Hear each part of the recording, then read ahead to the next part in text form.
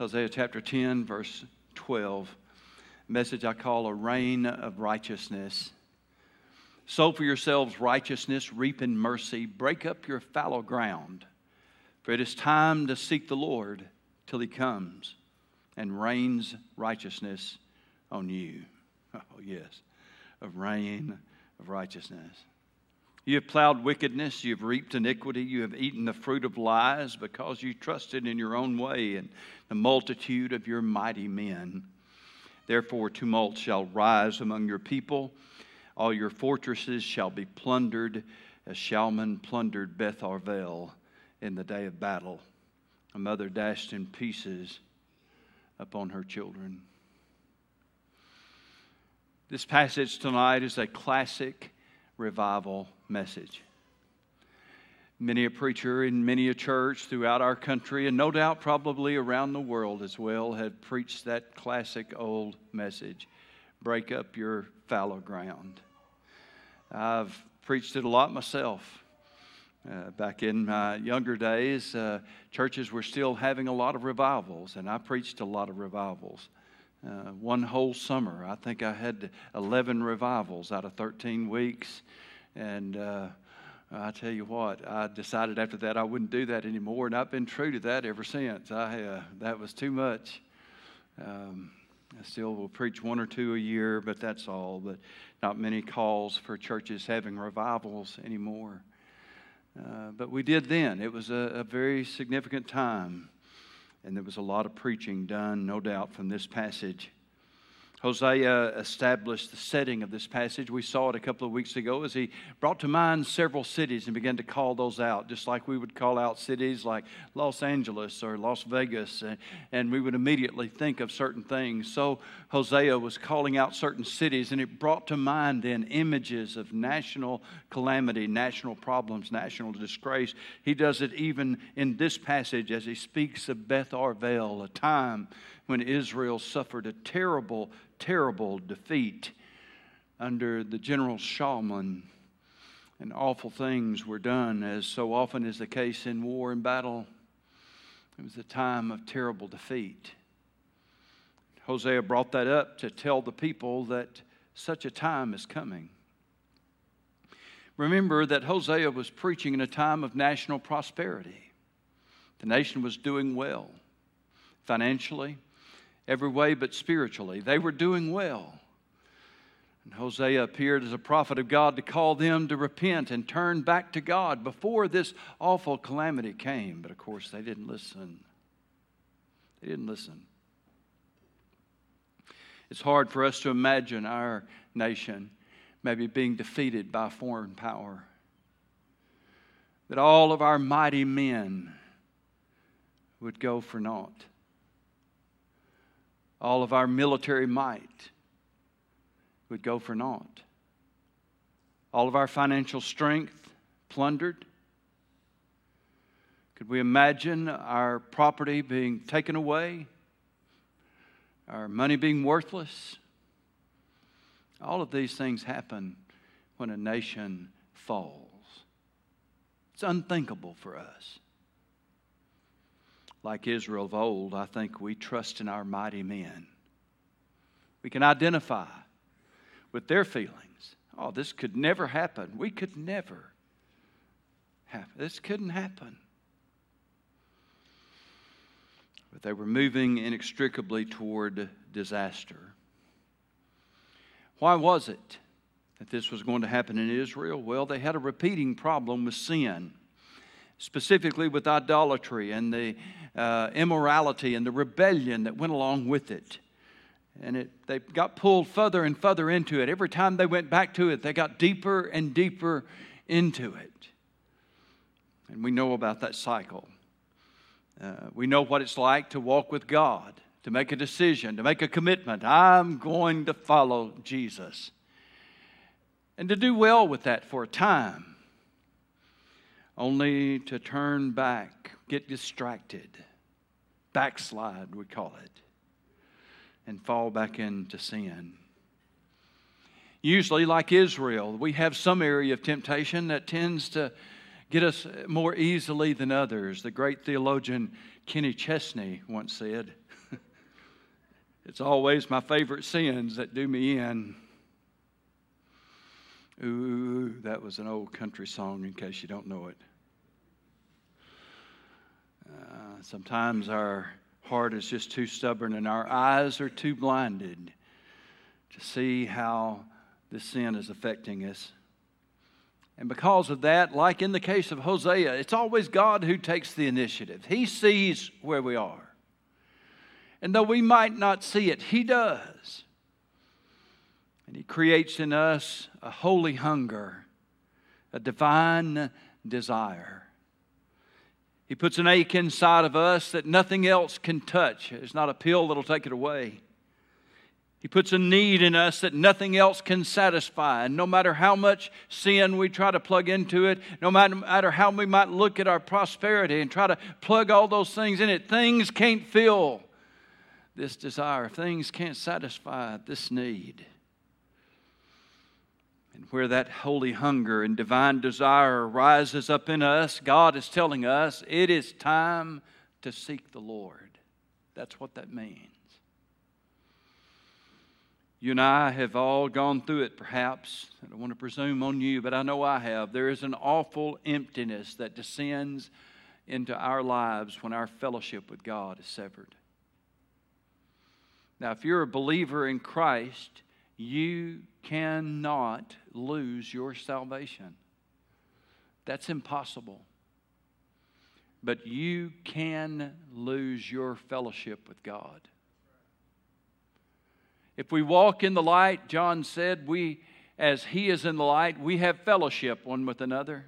And the blood of Jesus Christ, His Son, cleanses us from all sin. And there is a sweet, sweet fellowship with God that is available to us when we walk in the light. But listen, God is not going to leave the light and come over in the darkness with us if we choose to walk in sin. John told us that God is light and in Him is no darkness at all. You see, God has no capacity to get over into sin so that we can hang out together. God has no capacity for that. If we're going to fellowship with God, we have to walk in the light as He is in the light. Our relationship with God cannot be lost, but our fellowship with God can be forfeited. And when we lose our fellowship with God, it leaves behind an awful emptiness, a gnawing hunger. And when we get tired of it, we find that God is ready and willing and eager to restore us. The book of Hosea almost began with that premise. As they said, let us return unto the Lord. They said, God has torn us, but He will heal us. You see, they were smart enough to know that if God has broke you, only God can fix you. Come, they said, and let us return unto the Lord, and He will restore us. And yes, He will. They were right. They're still right. When we seek God, then we seek Him until He rains righteousness upon us. And what a powerful illustration we have of our need for a rain of righteousness right now in our community. Is it dry at your place? A little hot? We've had a few sprinkles around, but I tell you what, when you need a rain, you need a rain. Sprinkles just don't get it. A little shower here and there, that's not what we're talking about. We're talking about one of those long, soaking, slow rains that come around and last for days. We might have complained a little about the rain the last few years. We've enjoyed an abundance of rain. You know how that is. And after a while, we get kind of tired of it. Man, I've said it myself. I feel like I've moved to Washington or Oregon or something. Man, it's just raining all the time. Well, we're not feeling that way this year, are we? We need a rain. But I'll tell you what, as much as our thirsty ground and the thirsty crops around us, as much as they need a rain, our hearts and souls need a rain. the hearts and soul of Cabot, Arkansas, the hearts and souls of Faith Baptist Church. We need a rain. What kind of rain? A rain of righteousness. Who gives us that? Only God. Only God does. And might I remind you that if we ask ourselves who sends the rain, the other kind of rain, God does that too. Remember, the Bible tells us that He sends His rain on the just and the unjust. His rain. His rain on the just and the unjust. Oh, we're scientific folks today. Well, we think that rain is just a part of the water cycle and blah, blah, blah, blah, blah, blah, blah. Yeah, I know all that.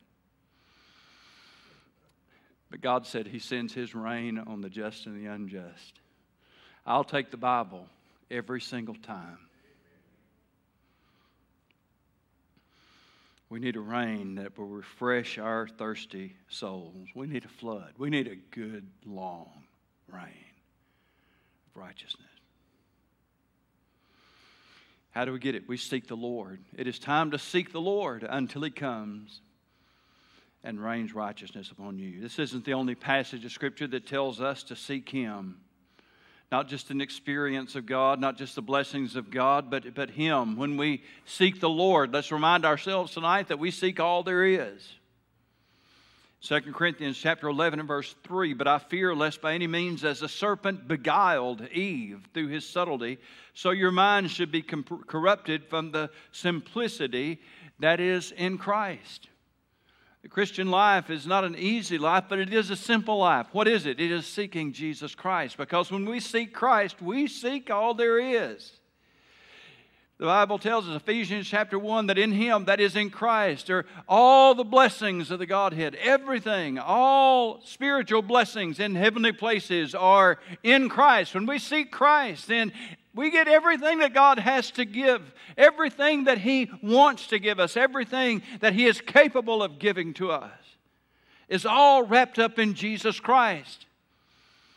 In Him are all spiritual blessings in the heavenly places in Christ. And God blesses us with it. That's Ephesians 1:3. The Christian life, see, is simple. You seek the Lord.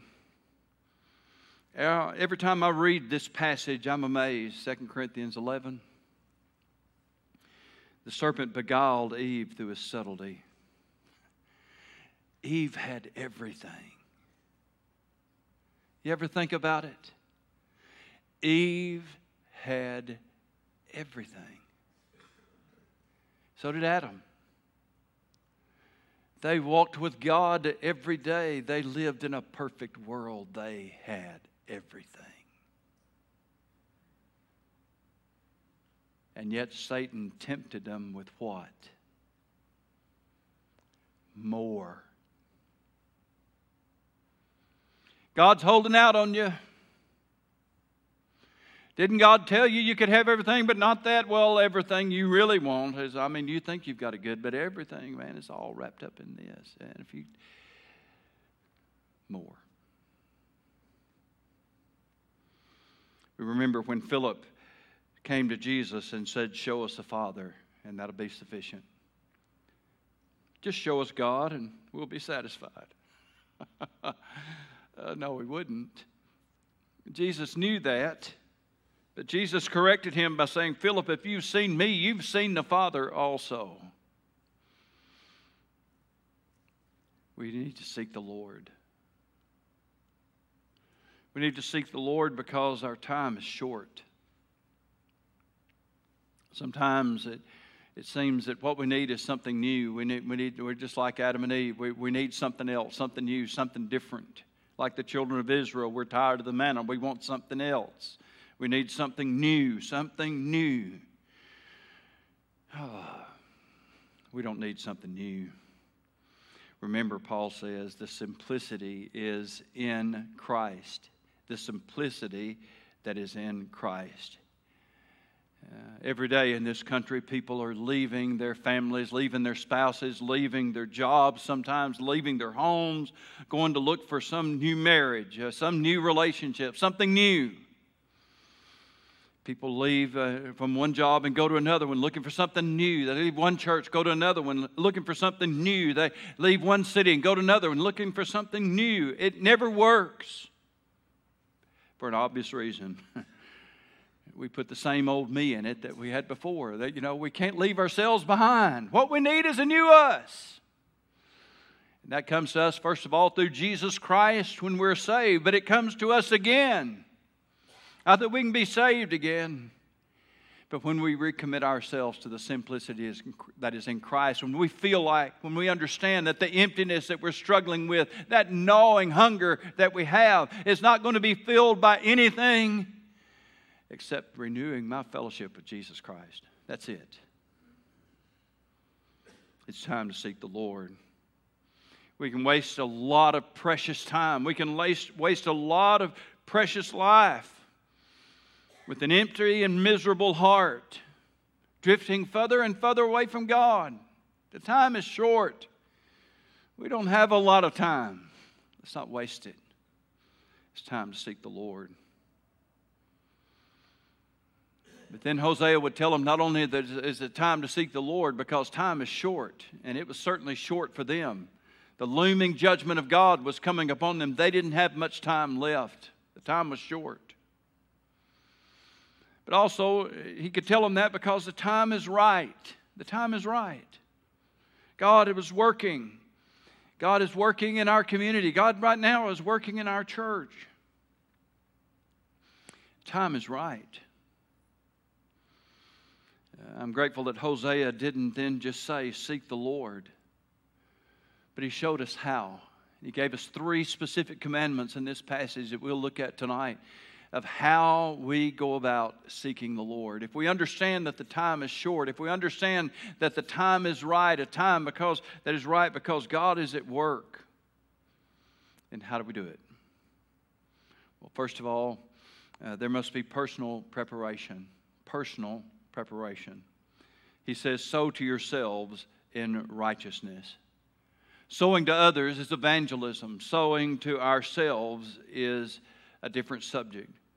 Before you see we can effectively minister to others, our own hearts need to get right with God. If God is going to change this country, if He's going to do a mighty work here, it always begins with His people. That's 2 Chronicles 7:14. If my people.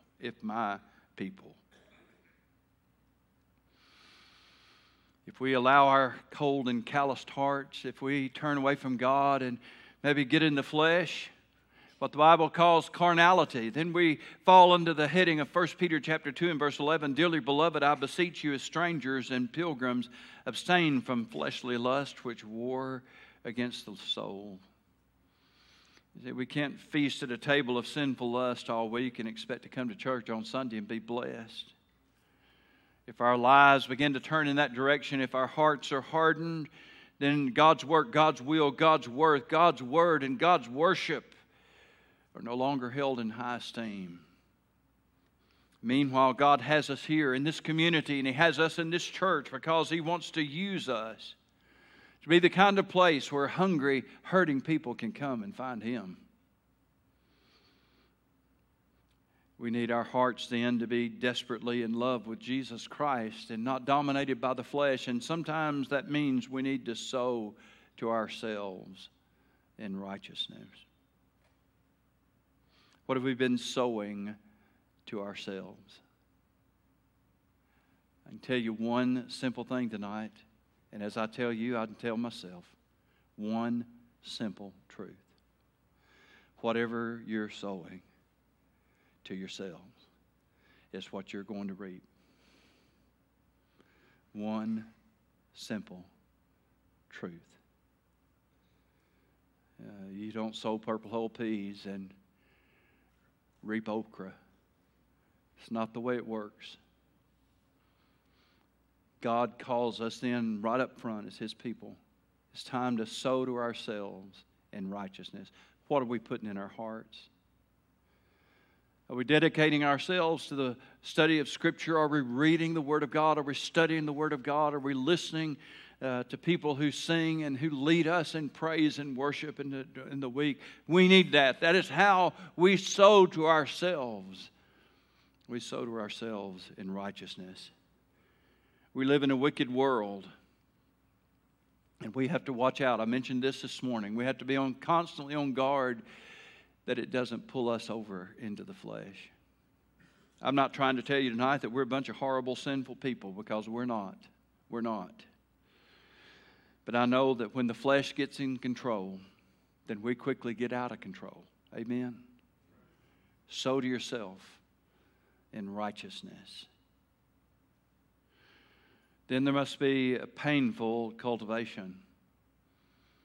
Break up your fallow ground. If there's personal preparation, sow to yourselves in righteousness and then reap in mercy. There must also be painful cultivation. Break up your fallow ground. This is the fallow ground of the human heart. Remember, fallow ground is not fallow because it has never been farmed. Fallow ground refers to ground that once was farmed and once was productive, but has been neglected. When ground is not cultivated, a crust quickly forms, and the ground is hardened. It grows up all kinds of weeds if it is neglected. That's just the way it is. And you can throw all the seed you want on fallow ground, but it's not going to produce anything. Even the rain that falls on it just becomes runoff. It just washes out. Break up your fallow ground means to run the plow deeply into the ground until all that hard soil is turned over and there's no part of it left undisturbed. That's why Vance Havner used to preach, fallow ground is fallow because it is undisturbed. How does that happen? Well, our heart gets hardened to the preaching of the Word. Our heart gets hardened to the work of the Holy Spirit, and after a while, just doesn't get to us anymore. Break up your fallow ground. Can you look back at a time in your life maybe when God's Spirit was working powerfully in your heart, when the Word of God just came alive in your hands and went straight to your heart, when people were running to you, coming to you, left and right, just out of the clear blue sky? It seemed to you it wasn't clear blue sky. People were coming to you, left and right, seeking your help and seeking your counsel and wanting to hear from you because you obviously had something going on in your life that they wanted a part of. What amazes me is how quickly this can happen. It takes years for ground to go fallow, but it's a short trip for hearts. Personal preparation. Sow to yourself in righteousness. Painful cultivation. Break up your fallow ground. Persistent supplication. It is then time to seek the Lord, he says, until he comes and rains righteousness upon you. How long do we seek the Lord? Until he comes. You see, we need a rain of righteousness. And that is a metaphor in this passage of the blessings of the Spirit of God. Here we are with a hard, fallow heart, fruitless.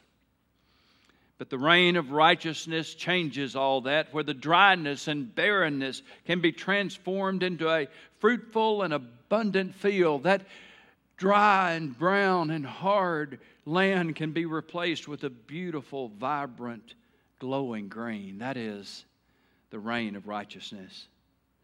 There's no alternative plan. Nothing else works. We can add in all the innovation we want to. It's not going to happen. One old preacher put it this way. He said, we are as powerless to bring in revival as we by human instrumentality and by our own ingenuity as we are powerless to bring in springtime by lighting coal oil lamps. We don't have it in us, folk, to bring in springtime. We don't have it. We've got irrigation wells, I'll grant us that, but we don't have the power to bring in springtime. Only God can do that. He does it in His time. What we need then is revival. We need a reign of righteousness. We seek the Lord until He comes. You can't water the world with a water pistol. Shooting out a few drops is just annoying. We need a rain of righteousness, a drought-bursting rain, with the blessings of the Spirit of God. God doesn't jump just because we say to. He doesn't move just because we tell Him to. He doesn't come and join us in our priorities and our plans.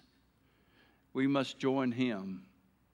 It is time to seek the Lord until He comes and rains righteousness upon us. What a great passage. Sow to yourselves in righteousness. Reap in mercy. Break up your fallow ground. For it is time to seek the Lord until He comes and rain righteousness upon you. It is time. It's time. In 2 Corinthians chapter 6, Paul brings up an Old Testament passage that says this: "In an acceptable time I have heard you, and in the day of salvation I have helped you." That's 2 Corinthians 6:2. "Behold," he says, "now is the accepted time. Behold, now is the day of salvation." Time. We can see this then as a companion passage to what Hosea said so long ago. It is time to seek the Lord. Here's 2 Corinthians chapter 6. God speaks of an acceptable time, a time of salvation, a day of salvation where I've helped you. And if we wonder what that is, it is a time, the acceptable time, is a time when God is hearing us and God is helping us. We assume that any time we get ready to do something for God, that God is ready, that He's automatically going to respond to whatever it is that we decide to do. But if it's one thing I've learned in my 40-plus years of ministry, it is that God don't always work just because we think He ought to. God doesn't move on demand. There's an emphasis on timing. God moves when the time is right. It doesn't happen all the time. It's precious. If we think about the rain of righteousness raining down on that hardened, fallow ground, weed-filled ground, so that all it does is just roll off. I can give you an even stronger image. When I was pastor over here at Hazen, in the middle of farm country in the Grand Prairie of eastern Arkansas, I often heard the farmers on the morning complaining, because every time it come up a rain, it seemed like it rained up there on all that concrete they said in Little Rock. Why can't God send it over here where it'd do some good? That concrete up there in Little Rock, I guess they needed a rain. It doesn't do any good on concrete. Let's think about that for a minute tonight when we think about the rain of righteousness. God doesn't waste His rain of righteousness on people with hardened hearts. That's why this time of preparation, time of breaking up our fallow ground, is so critical for us to prepare our hearts for the movement of God. And when God sees that the time is right, He does incredible things. Think with me of that moment so long ago when Simon Peter took a nap. He was in Joppa. Jaffa, they call it over there. He was in Joppa. Went up on the housetop, on the roof. It was soon going to be lunchtime, and Simon Peter dozed off. And God spoke to him. You remember how that He sent him a vision of a great sheet, and in that sheet were all kinds of animals, things that formerly had been unclean. And He says to Simon Peter, "Rise, Peter, kill and eat." One of the most contradictory statements in the Word of God is found right there in Simon Peter's response. "Not so, Lord." Not so, Lord. What a contradictory statement that is. "Not so, Master." No. I've never eaten anything like that. I can't eat that stuff. It ain't right. That was repeated 3 times with God's response. What I have sanctified, you don't call common or unclean. And of course, you know how the story played out, because God was not only working in Joppa on Simon Peter, but God was also working there in Caesarea with a Roman by the name of Cornelius, a centurion, well known, seeking God. Peter was told a messenger would come and that he was to go with them. And you know, of course, how it all worked out. Just as soon as the vision happened, there was the opportunity to go. Aren't you glad Simon Peter went? He went to Cornelius. One of the greatest momentous moments in gospel history happened that day, because the gospel went to the Gentile people, and we tonight are still the recipients of that act of obedience. One of the most interesting things about that passage is that God didn't give Simon Peter time to put that in the budget. Guys, they didn't even get it in the bulletin. I mean, nothing. No advance warning. God was at work in Caesarea, in Cornelius' life. Lo and behold, God was at work in Joppa. No wonder the Bible says, in an accepted time I've heard you. At the proper time then I will help you. That time when God hears us. That time when God is working. And that's a time then for us to respond. And when we respond, then great, great, amazing things can happen. What a revival was sparked by that simple act of obedience. Now, I'm not going to tell you tonight that everything went smoothly with Simon Peter. He got in a lot of trouble for what he did. Got called on the carpet. But as they explained what had happened, and it was a marvelous explanation. Eventually, everybody glorified God. They all saw it. Yeah, God was working. God was moving. And therefore, Simon Peter's response, though unusual and unprecedented, that response was exactly what God wanted him to do. I bring that up to you tonight as a simple illustration of what Hosea was calling for so long ago, and for what we need to prepare for even tonight in Cabot, Arkansas.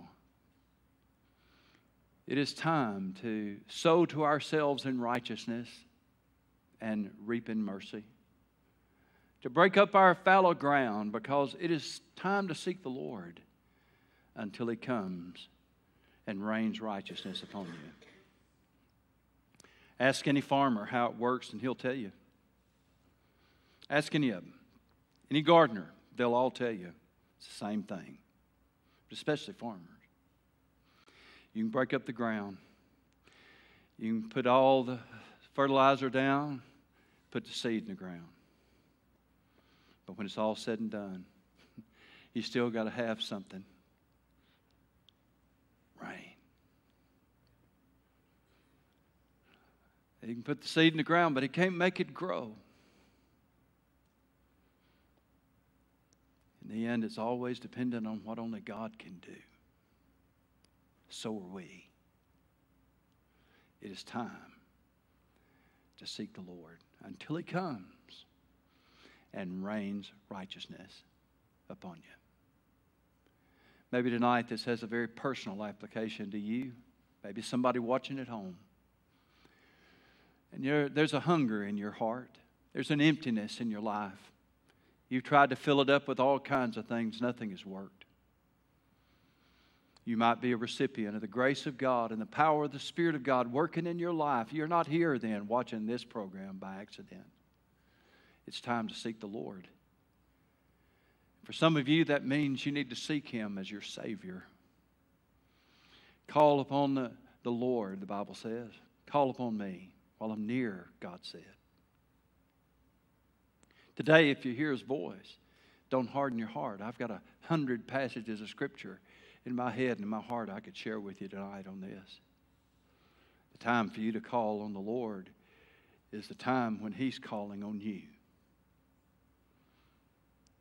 It's not your moment, that time for you to be saved. Maybe you've already been saved, but you haven't been baptized. Maybe you need a church home. God's leading you to be a part of this fellowship. Maybe tonight you realize you've let your heart grow hardened to the work of the Spirit of God.